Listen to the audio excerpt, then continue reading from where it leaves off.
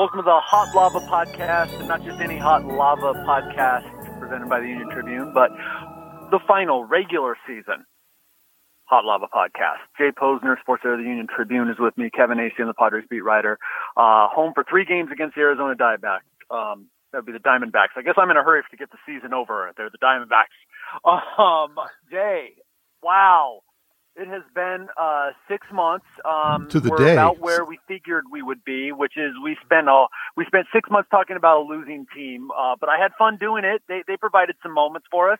They did, and I do think the team was as interesting, I guess, as a team could be that's lost 95 games. But there you go. I was thinking today, I mean, it's actually been 6 months to the day since we did the first one of these, I believe. The day before the season began. The season began, I think it was on March 29, if I'm not mistaken. Yes, it was. Which is 6 months from tomorrow.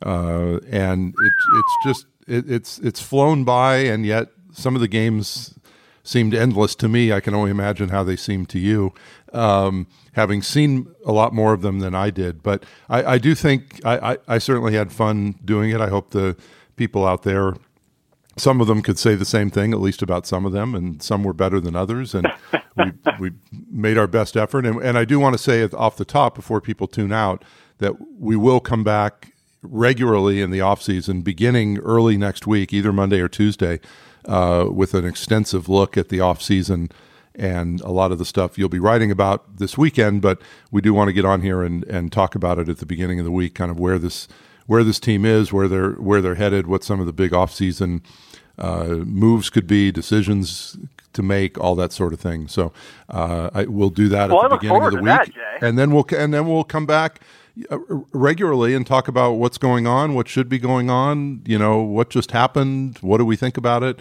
all that sort of thing. And we've heard from a couple people with ideas, and if anybody else has any feedback, be sure to contact one of us either via Twitter or email or telephone or any other way, carrier pigeon, I don't know, however you want to communicate. So.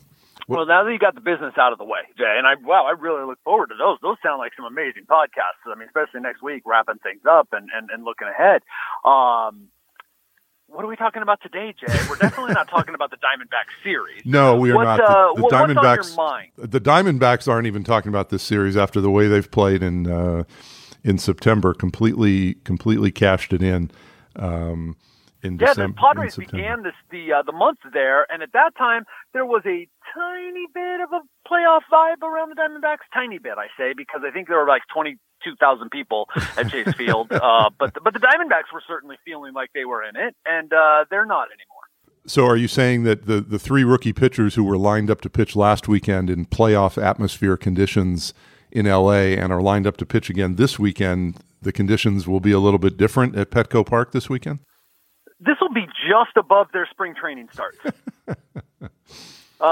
So hey, good for them. And so that obviously, like the theme of the year is one thing about this series. Cool. Let's let Joey Lucchesi, Eric Lauer, who will start it all off, and Jacob Nix go into the off season feeling like, they're whatever, that word that you like, Jay, momentum, or feeling that they got a good feeling going into the off season. I'll tell you this. Joey Lucchesi in particular, and also Eric Lauer, they've got a lot to be proud of and a lot to work with, in addition to having a lot to work on. I would agree with that, and I could see them, being part of this rotation next year, and with a lot of moving parts around them, and we'll talk about that more next week. But this team is not going to just need 5 starters next year. I mean, there's going to be guys that might be in the rotation on innings limits and things like that. But I'm looking. Lucchesi threw 100. He's thrown 124 innings. Lauer's thrown 105 2/3. So not bad for rookies. But 22 starts for Lauer, 25 for Lucchesi. So maybe 5. I guess it's not much more than about 5 innings per start. But for rookies, probably not the worst thing to go through. And next year, you'd want to see them, if they're going to be part of the rotation in the future, you'd expect to see them ramp that up next year, certainly past 150 innings and maybe even, approaching 175 perhaps, but at least 150 innings in that respect. Jacob Nix, this will be his 9th start. He'll go past the 40-inning mark, and he's had kind of a short season anyway with his minor league season and everything. But I guess the other thing. I mean, you've written about Freddie Galvis a couple times and sort of where he stands, and I think it's something where I'll just tell you my thoughts on Galvis has been that he's been a good shortstop this year. I don't think he hasn't been the best shortstop in baseball. He's never going to be that. But after what we've seen here the last few years, he seems like the best shortstop in baseball because he's so much better than what was here, like Alexei Ramirez and the type of people like that. So I think it's been good. As far as, should he come back next year? I think a lot of that depends on what the feeling is about Fernando Tatis Jr. How much are we going to see him next year? Is he going to be a guy that's going to be up here? I certainly wouldn't expect him to be here for the first 3 weeks because they're going to play. I would think they'd play roster games with him. But is he a guy that's going to be here for 140 games, or is he a guy that's going to be here for, 70 or 80 games? And to me, that makes a big difference on Galvis and whether he's back. Because to me, his value is at shortstop. His offense is below par, so at shortstop he becomes a decent enough player. But you start moving him to other positions that aren't as important defensively, and I'm not sure if the value holds up. I also don't think you agree with me, so go ahead. No, I do agree with you in terms of his value is at shortstop, because then he's dragging you down even further, because subpar is what he is. That's what he is offensively. I do think that maybe there's more value in, maybe some roster construction, especially if they're going to have a swollen pitching staff because of, things they're going to try to do to get through games and give themselves a better chance to win, so they're not always behind in the second, third, and fourth inning. And so Freddie Galvis can move around the infield.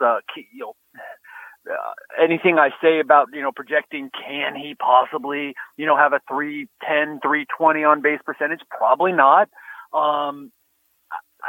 His what he does off the field, what that could provide to Urias and to Fernando Tatis, I think that's big. But what I think we both know is a lot of it's going to depend on the market, and are other teams viewing Freddie Galvis as their starting shortstop. And if other teams are, and they're going to pay him thusly, then no. You know what?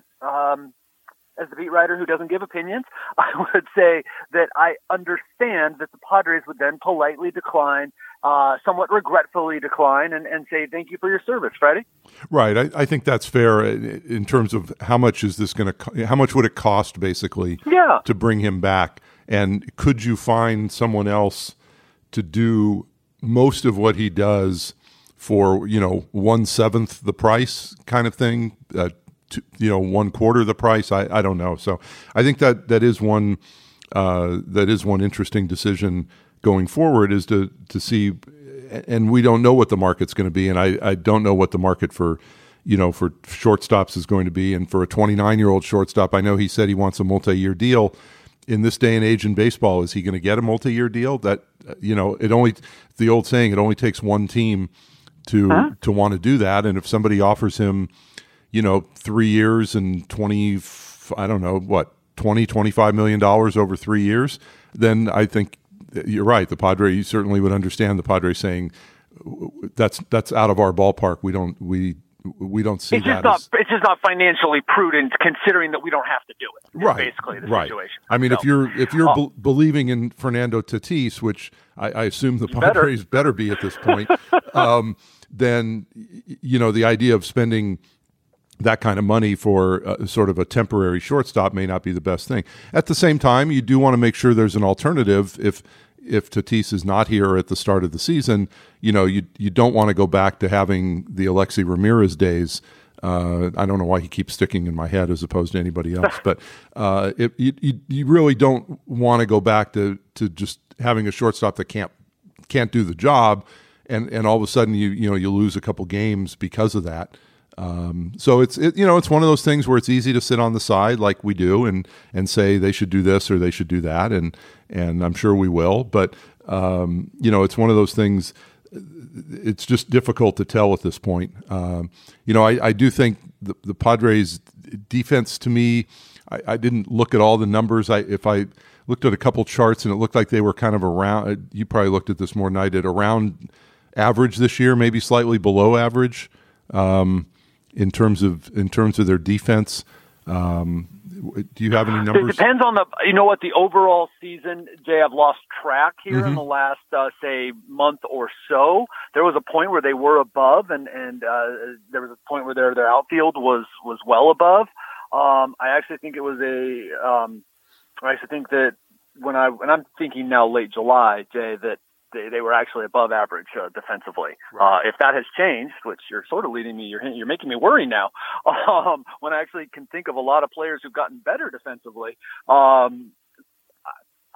defense not their problem, and that's one thing that worries me if I'm the Padres. And I say, okay, I know I got a shaky, at least starting pitching situation, right? What happens if I don't have reliable defense? It's worse than you can even possibly imagine. Oh, wait, no, you don't have to, because you can just go back to 2016 and 2017. So I just don't think it's so easy to just dismiss, hey, Freddie Galvis is worthless. That's right. No, I don't think anyone would say that. But I mean, the bigger issues are the same as always. I look at the numbers here, and I have the stats up for where the Padres rank among the 15 National League teams, and they're 13th in runs scored, they're 12th in home runs, they're 13th in walks, they're 15th in strikeouts, they're 13th in batting average, they're 13th in slugging, they're 15th in on base, which is where they are every single year. They're 13th in OPS. They're 13th in total bases. I mean, it's just almost every category they're 13 or 15, and that's where at some point you need to see improvement. And I think that, to me, that starts not necessarily with guys like Tatis and Urias, but it starts with Eric Hosmer. Oh, yeah. Who has to be better than we've said I said all the way from like whenever his slump started, I don't know, May or something. It's like Eric Hosmer can't possibly be this player that we're seeing right now. And yet somehow over 154 games that he's played, he has been this player. And that's one of those things where, you can't write off Eric Hosmer after 1 year and say it's been a total disaster. And I know what he brings off the field, but Eric Hosmer has to be better next year. Will Myers, if he's here, and to me he'll be here because I don't think he's very tradable unless it's part of a whole big deal. But Will Myers has to be better, and Myers was better when he was healthy. And those guys are the guys that are making the most money on the team, and they need to produce offensively. And that's where your improvement's going to start in terms of those 13 and 15 numbers. Right. I mean, you would say if you were assessing this team, starting pitching, then Myers-Hosmer or Hosmer-Myers. That if you say, where can the Padres get better, or how do they have to get better? Right. Of all the issues, you're going to just list them. It's going to go 1, starting pitching, 2, Hosmer-Myers, and gosh, you could even flip-flop those, and I would say, yeah, because you can overcome starting pitching by being creative. You absolutely have to have Eric Hosmer be better and Will Myers be healthy and at least as good, if not a tick better, than he has been when he is healthy. So yeah, but now we're kind of varying into what we wanted to talk about last week. I thought we were keeping this micro, Jay, where we were going to talk little issues like Freddie Galvis. No, and we did. What other little issues do you? I have no other little issues. I've wrapped them all up. You must. We have. I will say it's a good thing the season's coming to an end. Though maybe if it weren't, maybe I just have senioritis. Maybe if it weren't, I'd find other little things. But I am definitely ready and wrapped up right now in this season review mode because, well, That's all that's left. Well, I do think that. I mean, I think this week, and I hope this was helpful to the readers. I mean, the stories coming out of San Francisco this week on Matt Strom and Manuel Margot and Miguel Diaz. I mean, those are and there's been several stories like that throughout the last few weeks. Yeah, that's where I've turned my focus. Right, is that look, here's individual people. What does each individual person mean? Matt Strom wants to gain some weight and hopes to be in the rotation. Margot knows he needs to be better, than he was this year. He was a big disappointment this year. I don't think anybody would. Andy Green did not. Right. No one has. Would deny no one that. has denied that. Miguel. Right. I mean, Miguel Diaz. A guy that was up here last year and obviously was. Looked relatively lost, as you would expect a Rule 5 guy. Has 30 strikeouts in 17 and 2/3 innings. He's obviously got the stuff to pitch in the big leagues. Can he be refined? He's 23 years old, so I don't think he can be written off at all. So I think there's some. It's funny because he's like, oh boy, it's a last place team and they lost 95 games, and what is there to write about? And I think there's lots to write about, and certainly you've written lots over the past 7 or 8 months about all of this. And there is, I'm so fascinated. It's like I want spring training to come, and then I actually, it has been fascinating. Now I'm stepping back at the end of the year and seeing it all and saying, and this is what we'll talk about a little bit next week, is how far is there really to go? Because, how much longer can we talk about prospects? How much longer can we project what the Miguel Diaz's and the Manuel Margots can be? And I mean, I'm not saying I'm out of patience or that anyone should be, but it's like, okay, so this year's in the books. What did we learn from it, and how far do they have to go? I mean, we know they have a long ways to go, but we've seen teams do that really quickly. And I'm very, very excited for the offseason. Right. No, I am too. And I think, I think that we'll come back on, like I said, either Monday or Tuesday and, figure out schedules and that sort of thing and come back on those days and talk about, kind of go down almost position by position, even little player by player type of thing of who, what is the future of Franmil Reyes? What's the future of Hunter Renfroe? What's the future of a guy like Christian Villanueva, who we haven't seen, for a couple months, and Will Myers and Hosmer and Franchi Cordero and all these other guys that have been in and out of our consciousness over the past 6 months. But so then it'll be either 3 podcasts next week or a 6-hour podcast. Well, yeah, we'll have to decide how we want to do that, and if maybe we'll break it up where we'll do the pitching one day and the hitting another day, or something like that to give people a little bit of a break from not wanting to hear us for an hour straight. I don't think anybody not even our wants wives to do that. Certainly not our wives. No. They would be at the top of that list, I'm sure. You coming out this weekend, Jay? I will be there tonight, Kevin. How about you? Okay. I am, yes. I wouldn't miss it for the world. I will see you tonight, and then we will talk with everybody again at the beginning of next week. Right on, Ben. That's the big one. Oh, my gosh. We're going to start preparing right now for that. I'm going to have copious notes, Jay. Okay. Thanks, Kevin.